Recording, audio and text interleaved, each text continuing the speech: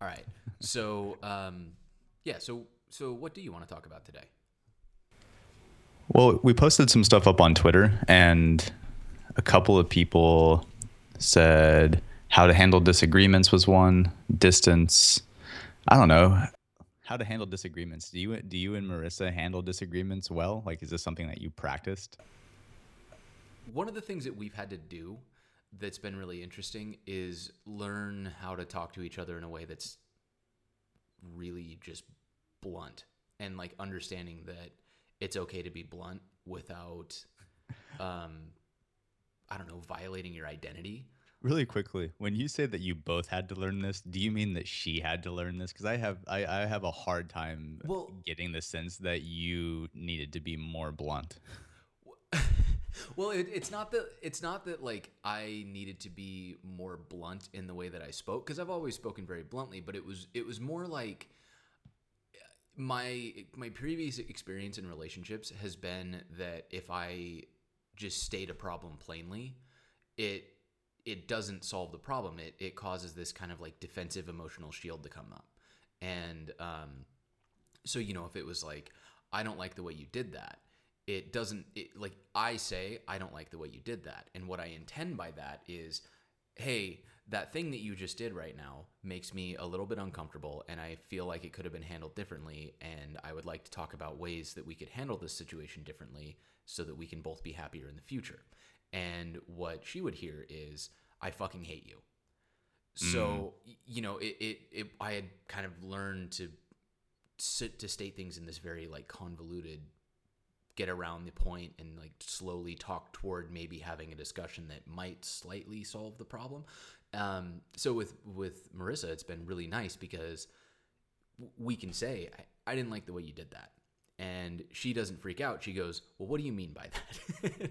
Now, And is that the immediate reaction, or is there? I get the sense that there's got to be some kind of like the knee jerk reaction would be like, what the fuck, or fuck you. I think it depends very much on the size of the thing. Like Yeah. if we're talking and I don't know, she uses a phrase that just feels dismissive to me or what, or more likely I use a phrase that feels dismissive to her. Um, she'll just say like, I don't like the way you did that. I feel like that could have been said better.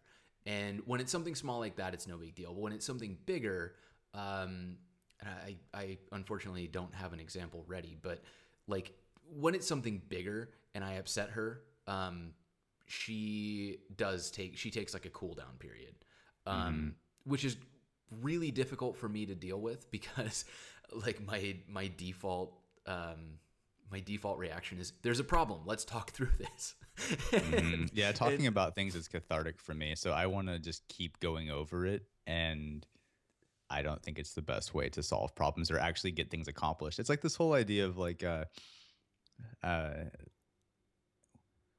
like winning is this is going to sound stupid, but like winning is more important, right? So like what I mean by like a win in a relationship is that you both get what you want and you both feel heard. So however you mm, need to get to that point is the way to get to that point. It doesn't like just because I want to talk it out immediately, that's going to uh that usually makes Shelly kind of just close off a little bit more, or she's right. really really nice so she'll just sit there and listen to me talk, and then I'm like, oh, she's just being really awesome right now and listening to me, but this is like not helping at all. Yeah, Marissa's different. Like when I piss her off, she's really rational about it. Like she doesn't scream or yell or like try to hurt my feelings or anything. But she just looks at me. She goes, "I don't want to talk about this right now." And I'm like, "No, but we need to talk through it, or we're never going to get to the other side of this problem. No, for real. Like, come back. I need to talk to you." And she's like, "I'm not talking to you about this right now." And she'll just close a door. And so I have to kind of like come to terms with the fact that she needs time, and sometimes she'll take 10 minutes and then come back and we'll talk about it, and sometimes like she won't talk about it till the next day, and that's been really uncomfortable for me because like I always had this idea, there's this I don't know who said it, if it's a quote from a book or if it's like a proverb or something, but like, never go to sleep mad. um that whole idea That'd of be an like, interesting proverb. well, I don't know, like It it's doesn't sound something. very proverby. It doesn't, but that like that I, the Yeah. relationship idiom or whatever you want to call it that just says, if you have a fight, resolve that problem before you go to sleep, because if you wait until tomorrow, it's going to be bigger.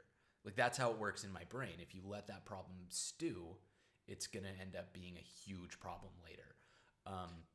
So I think that's only true though on like really big things, because what I've noticed is like if something small happens and then I try to solve it right then, like it's sometimes just better to just go to bed, because you wake up and then you both realize how insignificant the thing was and you just start over fresh. Huh. I don't know.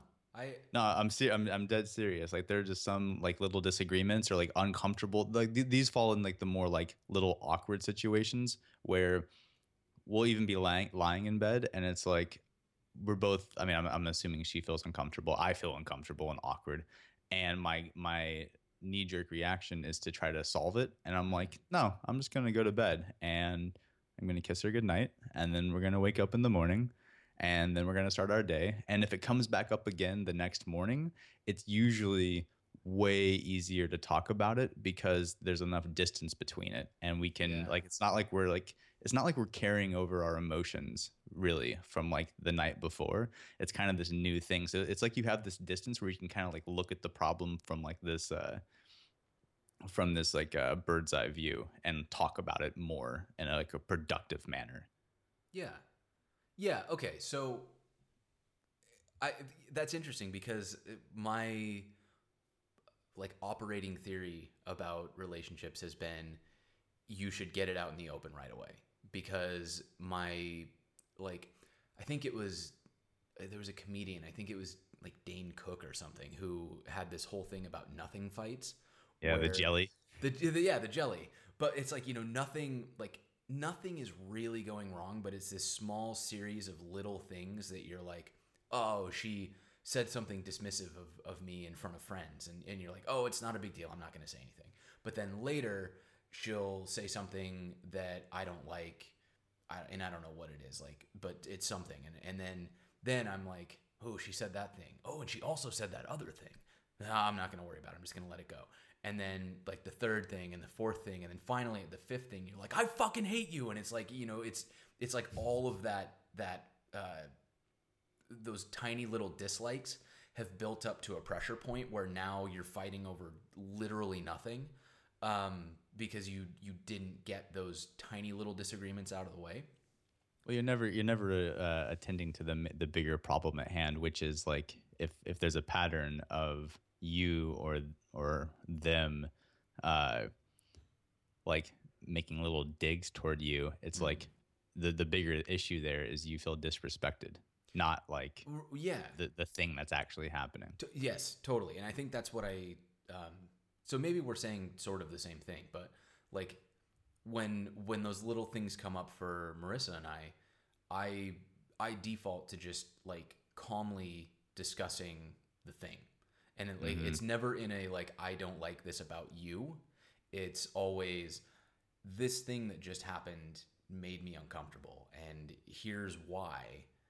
And I'm wondering if you feel the same way, or if you have a similar kind of reaction to it, like had I said the same thing to you. And maybe that's like a way that I've learned to say things that's been helpful, or it might just be that that Marissa is very good at understanding that when I'm saying things that I'm not trying to start a fight. I'm honestly like going after a solution to a problem. But it's been really helpful for us, because we don't fight. We disagree on little things all the time, but we've only had 2 or 3 big fights, and they really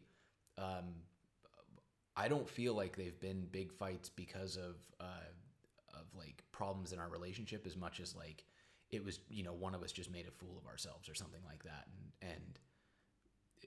Anyways, You're getting to that stage when it's a good relationship, when you have a big fight or a big disagreement and your first thought isn't, this is not the right relationship for me. yeah. 'Cause I used to feel that a lot. Like we'd have like a big fight and I'm like, this is never gonna fucking work. This is ridiculous. Why are we even in this? But And now I'm like, well, this is uncomfortable. Okay. yeah, or instead of, yeah, you're like, all right, well, guess I'm gonna have to find a way to work through this, instead of like, well, I guess I got to find a way to get out through the back door before she notices. You would just like sneak away.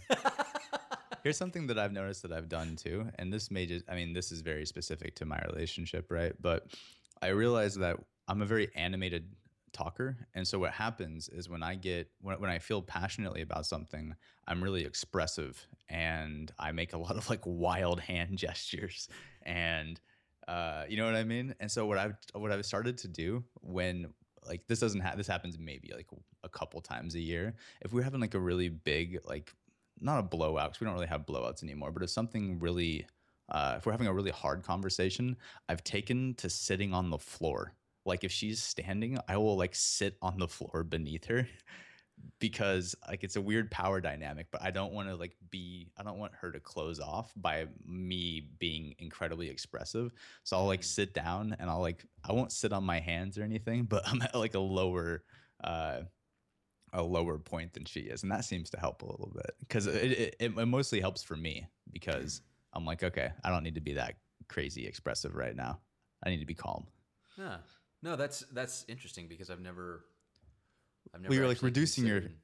you're reducing your physical space, right? Because like if you think about it, if you're like squared off or whatever, not like we like stand in front of each other and yell at each other or anything. I don't even think we've ever yelled at each other actually, but it's like reducing your physical space, right? So it's way less threatening. So if you're gonna have a tense conversation, I try to make myself as like least threatening as I can. Yeah, that actually makes a lot of sense because, and I never think about it because I exist in the world as like almost 5'11". I'm 240 pounds. Like I'm not a small person. I occupy a lot of space, and without thinking about it, I probably impose my presence on people. Just like if I lean towards somebody, it's probably pretty physically threatening. And like Marissa's 4'11", so if even sitting down, I'm usually taller than her. So it's like, it's So that's let's a good idea. That's a good point. well let me ask you another question. Is there anything that you've done to make like disagreements better? And I get the sense that it's one like the main thing is learning how to be direct and blunt without being an asshole. That's actually, I think, a symptom of a bigger shift that happened for me, which was realizing that whenever we have a disagreement, it's not because I want, like, it's never a black and white argument. I never want the right thing and she wants the wrong thing. It's always that we want the same thing, but we disagree on the way that we want to get there. Mm-hmm. We almost never disagree on where we want to go or what we want to do or anything like that. We might have minor differences of opinion on the way that things ought to happen. So a good example of this is like I really travel by the seat of my pants. So we are leaving for Annecy on Monday, and we're gonna be there for. Where are you going? Annecy, France. It's this little, like, tiny little village on the Swiss border. It's like Okay. a castle on a lake. It's supposed to be really cool. But we're going to stay there for like 4 days. And then we're going to go to Barcelona because I have to speak. And I haven't booked Barcelona yet. Mm-hmm. So I need to be in Barcelona in like 9 days. And I don't have a place to stay when I get there. And then we have no idea. We don't even know where we're going yet after that. We think we're going to Rome. And this is something that's very comfortable for me because I could book it on the flight to Barcelona. I could book a place to stay and it wouldn't bother me, but like it's really stressful for her. So I have to remember that like she is not comfortable if I'm waiting too long to do this stuff, or conversely, if I try to book 12 things in one day, that's really stressful, period. Like if you're trying to book flights and hotels and cars and activities and all this stuff at the same time, it's just draining. Like it's this incredibly draining experience because you're making so many choices, and but it's very hard on her because she hates it. Like she hates it to begin with, because that type of planning just isn't enjoyable. And then you condense it all into one. Yeah, I wait amazing until day. the last minute and I hand her this giant choice snowball. And I'm like, hi, I know that you wanted all this done 6 weeks ago, but I'm handing you like our next 3 months worth of activities to choose, and you have to do it in 2 hours or else we don't have a place to sleep. And she's, and that becomes a big argument. But it's not that, like, when we're arguing about that, it's not that I like dislike her and I don't want her to be happy. It's that I have a different way of doing things, and part of my approach is stressful to her. So when we hit that point and we need, like, when we have that argument, I know that she doesn't, well, I hope that she's not holding that against me as a personality trait as much as she's just upset that I chose to do things in a way that was stressful to her. And we're working to, like, I'm working to be more mindful of the way that she travels, and she's really good at being mindful of, like, she knows that I don't like being in big crowds where I'm going to get jostled all the time. So she will, like, if she wants to go somewhere that's like that, she'll go without me, or she'll ask me, but she'll tell me, hey, this is a big crowd, so I don't mind if you don't want to go. That's one of the biggest things that I've worked on with Shelly recently is, and she's way better at it than I am right now, but just being direct and being totally okay with having your own experiences. Like, you don't have to do everything together. And so what we've started to do is we default to asking if the other person wants to come, if we actually want them to come. If we want to do something on our own, like, then we go do something on our own. Like, if I want to go skateboarding this morning, like what I did, and then go have some breakfast afterward, like, there's no invite and needed. But if I'm going to go do something like watch a movie or whatever, like, I invite her and she has the option of saying yes. And it sounds weird to, like, just keep inviting each other as opposed to just choosing to do things as a couple, which we still do. But we've been way happier when one of us makes a decision on something that we want to do, and then if it's appropriate, we invite the other person to come along. Because then it's like, because what used to happen for me is I feel like I would resent her, or she would resent me if we didn't end up going, or I would have something I'd really want to do and she didn't want to do it, so then I would not do it.